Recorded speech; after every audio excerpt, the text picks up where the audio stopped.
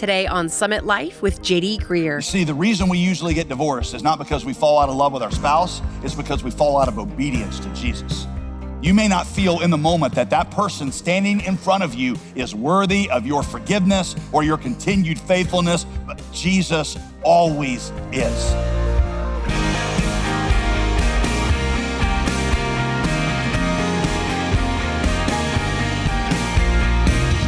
Welcome to Summit Life with pastor, author, and theologian J.D. Greer. I'm your host, Molly Vidovich. From the very beginning, God established marriage as a covenant, not a consumer relationship, meaning it has way deeper meaning than many of us believe. But God also loves bringing beauty and redemption out of our biggest mistakes. Today, Pastor J.D. looks at what the Bible says about divorce and answers practical questions about staying in a difficult marriage, remarriage, and how God actually views divorced people. We began this message yesterday, so if you need to catch up, visit jdgreer.com. Let's rejoin Pastor J.D. in 1 Corinthians chapter 7 with a message titled Difficult Marriages and Divorce. According to Jesus, marriage is a covenant in effect until death do you part. So if that's the case, is it ever okay to divorce? Now, Jesus says you can do it in the case of adultery. Paul expands that to say abandonment by an unbeliever. So let's ask, why would those be exceptions? Y'all, the logic of this is very important. Here's why. Because both adultery and abandonment by the unbeliever, both of those kill the covenant. When your spouse unites themselves to someone else sexually, they have destroyed the one flesh covenant with you, so you are no longer bound in that one flesh covenant, and you are thus free to remarry. You don't have to do that, but it is an option. And if your spouse leaves you and divorces you, well, they've killed the covenant, and that means you're free to remarry. In both cases, God has called you to peace. Now, you ask, you're like, well, what if there's been no adultery technically, and technically no divorce by an unbeliever, but one spouse is abusive? Or maybe they're involved in some illegal activity that they refuse to stop that is putting our family at risk.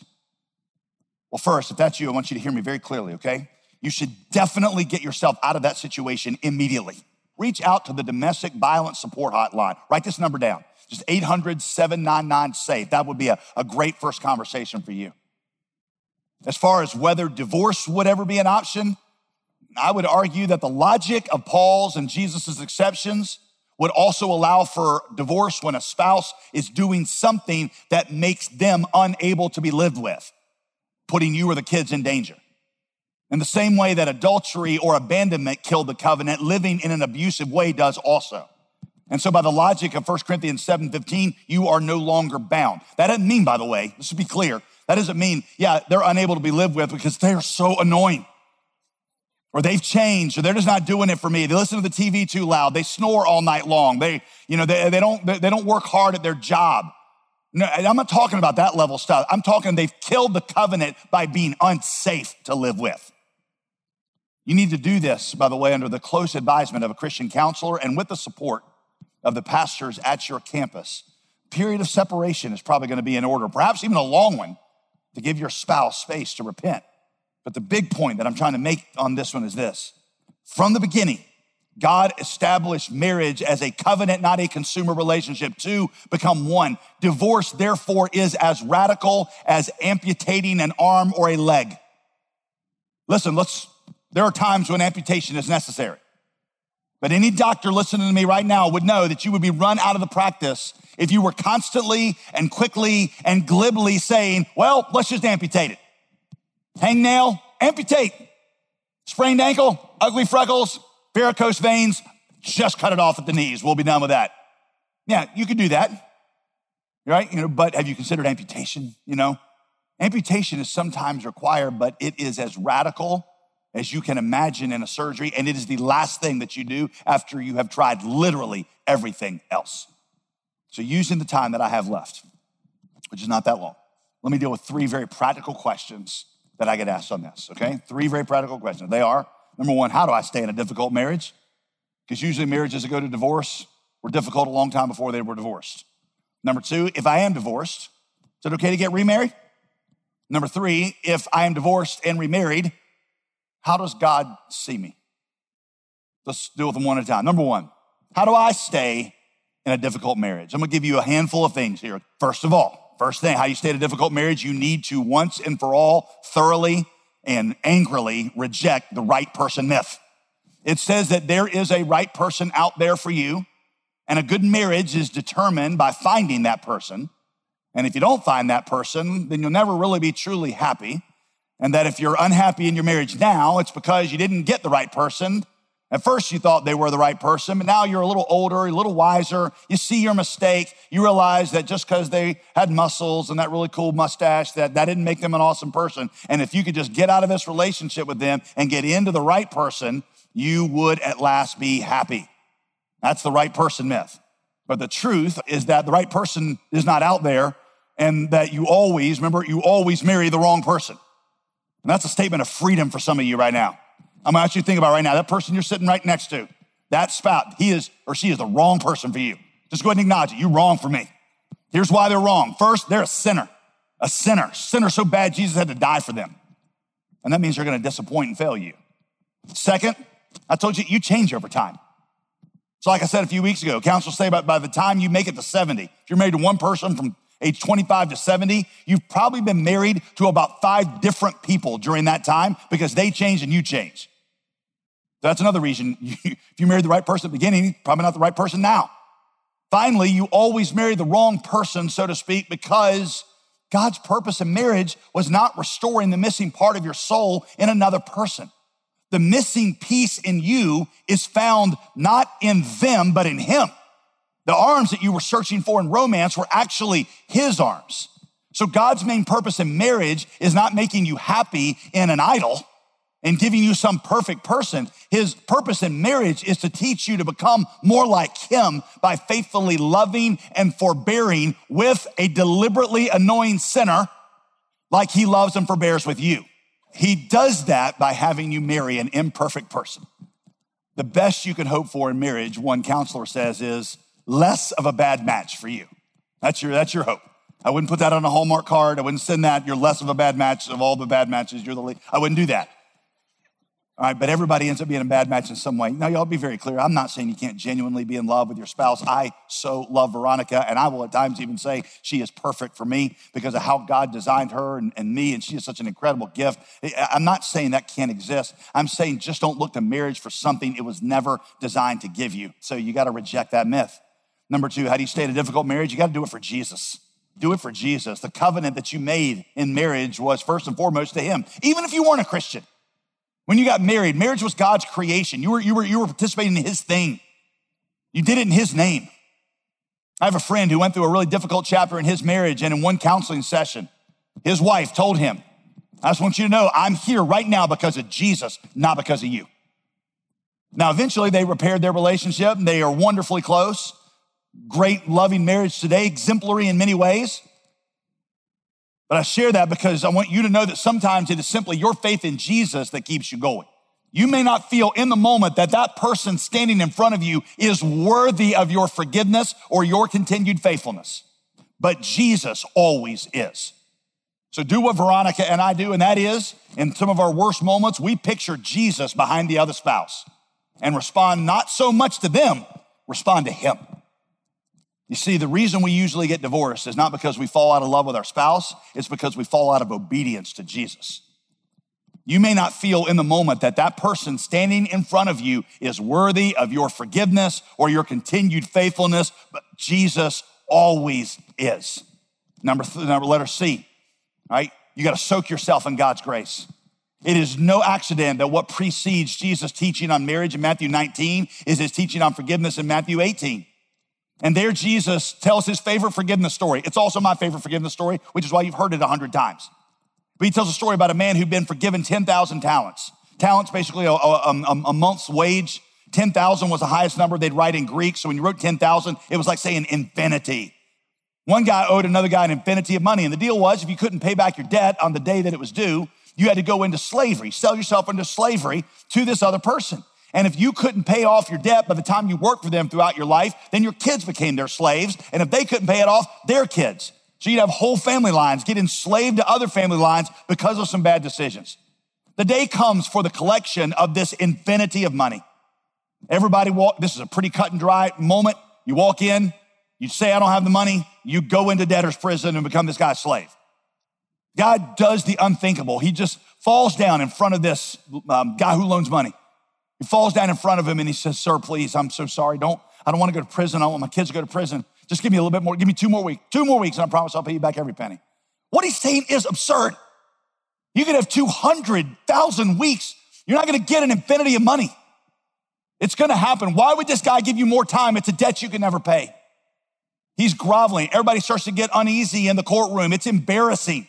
This guy, debasing himself that way. When all of a sudden this loan shark, what do you call somebody who loans people money? Right? They're mean. You not loan puppies or loan bunnies, you call them loan sharks. So everybody's thinking this is gonna go down badly, and all of a sudden this guy is overcome with an emotion that Jesus calls compassion. His lips starts to quiver, his eyes get misty. Maybe this kid reminds him of his grandson or his son, and he kind of shakes his head. He says, no, you do not have 2 more weeks to pay back the debt, because as of right now, that debt does not exist anymore. Stand up, son. You are free and clear of all that money. Guy stands up, and I mean, for the first time, and as long as he can remember, he is not under this crushing weight of millions of dollars, and he walks out of this courtroom as light as air. Nobody can believe it. And as he's walking out in a daze, he sees a friend walking across the street who owes him $1.50, $1.50. He borrowed it because they got Mountain Dew together last week. This guy's like, hey, you owe me $1.50 for Mountain Dew. The guy's like, man, I'm sorry. I don't have any cash on me. I'll get you next week, I promise. And this guy says, no, if you can't pay me my $1.50 right now, you're going to prison. Grabs him by the throat, Jesus says, and drags him and throws him into prison. Now, when Jesus is telling that story, the original audience, they're all listening until Jesus gets to that part. Then they'll roll their eyes like, that's not a true story. Nobody who'd ever been forgiven $1 billion is going to turn around and throw somebody else in prison for $1.50. And Jesus said, exactly.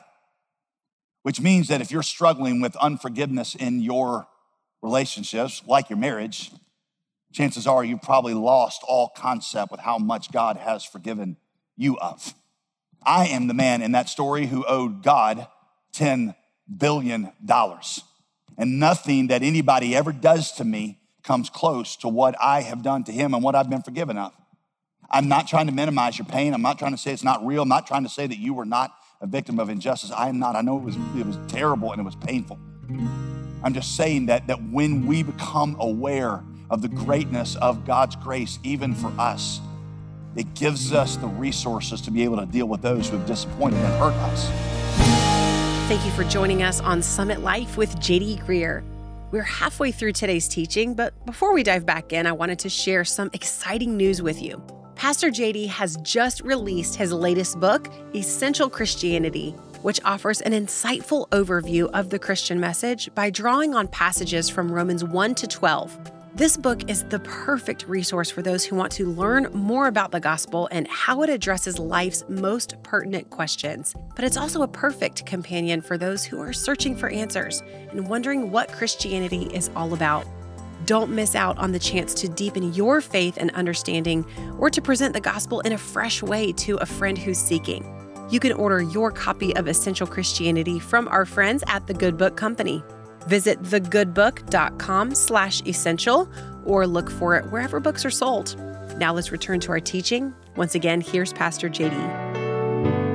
Did you notice in Matthew 19 when Jesus quotes Moses' concession on divorce? Why Moses gave that concession? Remember this? It is because of your hardness of heart that Moses allowed it. From the beginning, it wasn't so. Ultimately, it is our hardened hearts that kill a marriage. It's not the fights. It's not the frustrations. It's not the lack of fulfillment or whatever. It is a hardened heart. And the point is, Jesus can soften the heart through the gospel and his Holy Spirit. So lean into that. Lean into that. Finally, the Apostle Paul adds, you might do it for others.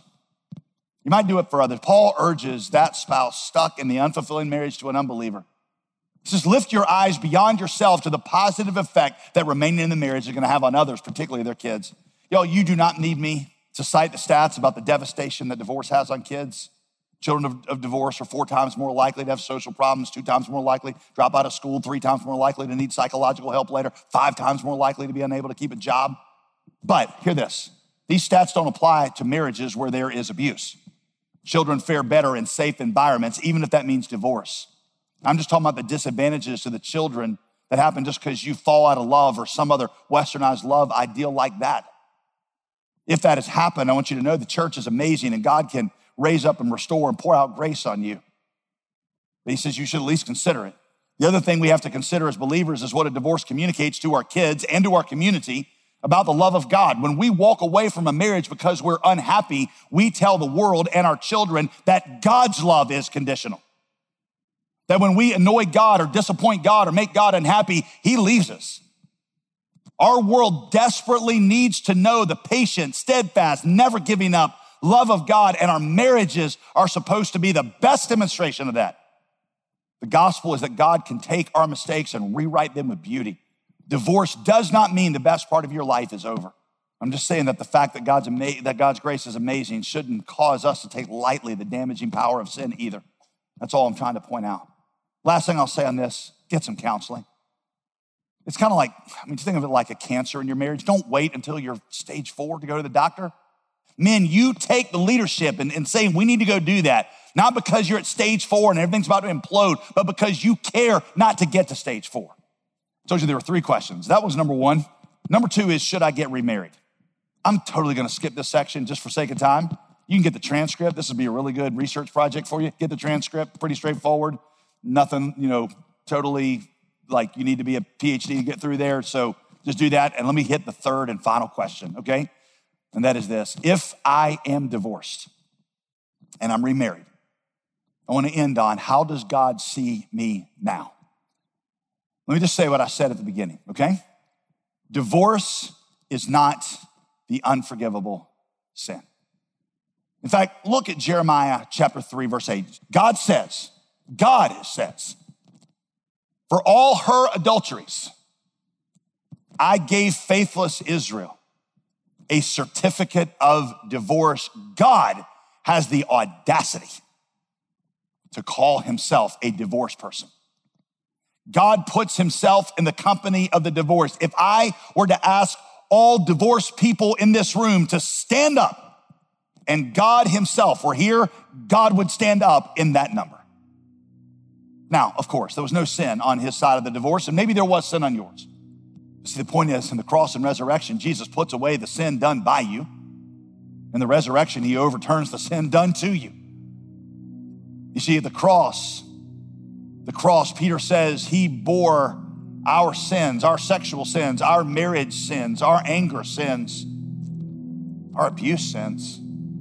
He bore them in his own body on the cross. And when we believe that Jesus died for us, God transfers our sin to Jesus. If we confess our sins, just confess them. He is faithful and just to forgive us our sins and to cleanse us from all unrighteousness. That promise is for you, brothers and sisters. The resurrection is God overturning the curse of death and destruction brought on by our sin and infusing the power of new life into the dead tomb of a broken heart.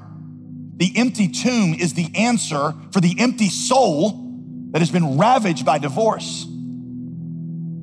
By the way, I just feel a special word for some people out there, somebody out there going through real marriage trouble right now. I just want to tell you that God is going to do something amazing in your marriage. If you will trust him and you will give him time, he is going to do something amazing in your marriage that's going to make it far stronger and more beautiful than anything you have ever imagined. Better than when you were newlyweds. I'm not saying that is for everybody, but I'm saying it's for someone. And if some of you know, I'm talking to you. Maybe you're sitting here right now, realizing you've made terrible mistakes in that process. Maybe you've even committed terrible sins. Friend, you can't change that. But the good news of the gospel is that those mistakes don't mean that God is done with you or that he cannot touch even that part of your life with blessing. In fact, can I show you something real awesome right here as we close? In Matthew's recording of Jesus's genealogy, Matthew 1 was Jesus's 23andMe deal. He shows us that a number of the relationships in Jesus' ancestry were compromised, to say it politely. Sexual sin. Jesus was the product of sexual sin. Broken marriages. One of Jesus' great-grandmother was a former prostitute. And all these things, by the way, they were terrible, they were painful, and I'm not trying to make light of them. Yet out of all that mess, all that sin, all that pain, God brought forth Jesus. What is the point of that? One of those relationships Matthew points to as part of Jesus' ancestry was David and Bathsheba. Think about the brokenness and the tragedy surrounding that relationship. David sleeps with Bathsheba, then has her husband killed. Yet after David repented, God not only forgave him, God brought forth from David and Bathsheba Solomon, the king that would be the wisest and richest king who would build the temple that Israelites would point back to for years as evidence of God's goodness. From Solomon's loins ultimately would come the Messiah himself, Jesus. What's all that mean? I agree with Tim Keller. What does this mean other than that God is trying to say to all of us, I love redeeming the worst situations. I love redeeming the hardest cases. Go ahead, try me. God can bring beauty and redemption even out of your biggest mistakes if you trusted to him. And you say, well, wait, JD, wait, but my spouse hurt me. They hurt me bad. It's not fair. It's not fair that they don't have to pay for their sin, or that you try to tie all this up with a Bible bow. They seem to have gotten off scot-free. It's hard for me to handle that. Is there no justice? Well, friend, there is. And I'm not trying to be lighthearted about your pain or the injustice that happened to you. I always think about Uriah in this situation. Uriah, if you don't know that name, Uriah was Bathsheba's husband. Honorable and loyal, not a negative word said about him. Then betrayed by David, whom he trusted, and murdered. I want you to imagine after all this has gone down, Uriah's been murdered. He's up in heaven watching things unfold on earth. And he's like, God, no, wait, no. You're blessing David and Bathsheba? You're blessing them with Solomon? And he gets to be an ancestor of Jesus? David slept with my wife and murdered me. I imagine if that conversation took place, I imagine that God may have pulled Uriah over to the side and given him a vision of a mysterious man hanging on a cross one day. And he says to Uriah, that man on that cross is gonna pay not just for David's sin against you, he's gonna pay for your sin against me. And because of that one, both of you guys are gonna be able to be with me in heaven for eternity. And Uriah probably said, well, who is it on the cross, Lord? Who is it? Who is it that's gonna pay for sin? And God says, that's Jesus that was coming. Not just David's son, he's my son. He's the son who suffers for David's sin, and he suffers for yours. And after he dies for that sin, I'm gonna bring his dead body back to life to show that I can overturn every cursed thing for good, even this unjust tragedy in your life. You're still writing things down, write this down. In the cross, we find forgiveness for the sins done by us and healing for the ones done to us. What a powerful truth to cling to and live out. You know, we called this teaching series Cutting Through the Noise for a reason, and that's because so many of us feel like life is so chaotic. And recently, I got to sit down with Pastor J.D. to ask him what the Bible says to do when life just seems to be too much. Yeah, I think all of us are looking for a way out of the noise and distraction. Listen, I know I sound like a broken record, but the answer is the gospel. What we see is that in every chapter of the book of 1 Corinthians, Paul takes the noise of what they're in, whether it's interpersonal conflict or theological chaos, and he just says the gospel cuts through this and gives you a compass that'll help you navigate through all the noise and live with peace and security and confidence and strength. This is a book that will surprise you in how relevant it is, and I want to encourage you to dig in for yourself. This month, we've got a study guide. We often provide stuff like this at Summit Life because we really want you to get everything out of this book. And so we have a study guide that'll take you through some key questions and passages from 1 Corinthians. We'd love to give you a copy. Just go to jdgreer.com and you can get one. You can give today by calling 866-335-5220, or you can donate online at jdgreer.com. I'm Molly Vidovich, inviting you to join us again Wednesday for a fresh message from our series, Cutting Through the Noise. See you right here on Summit Life with J.D. Greer. Today's program was produced and sponsored by J.D. Greer Ministries.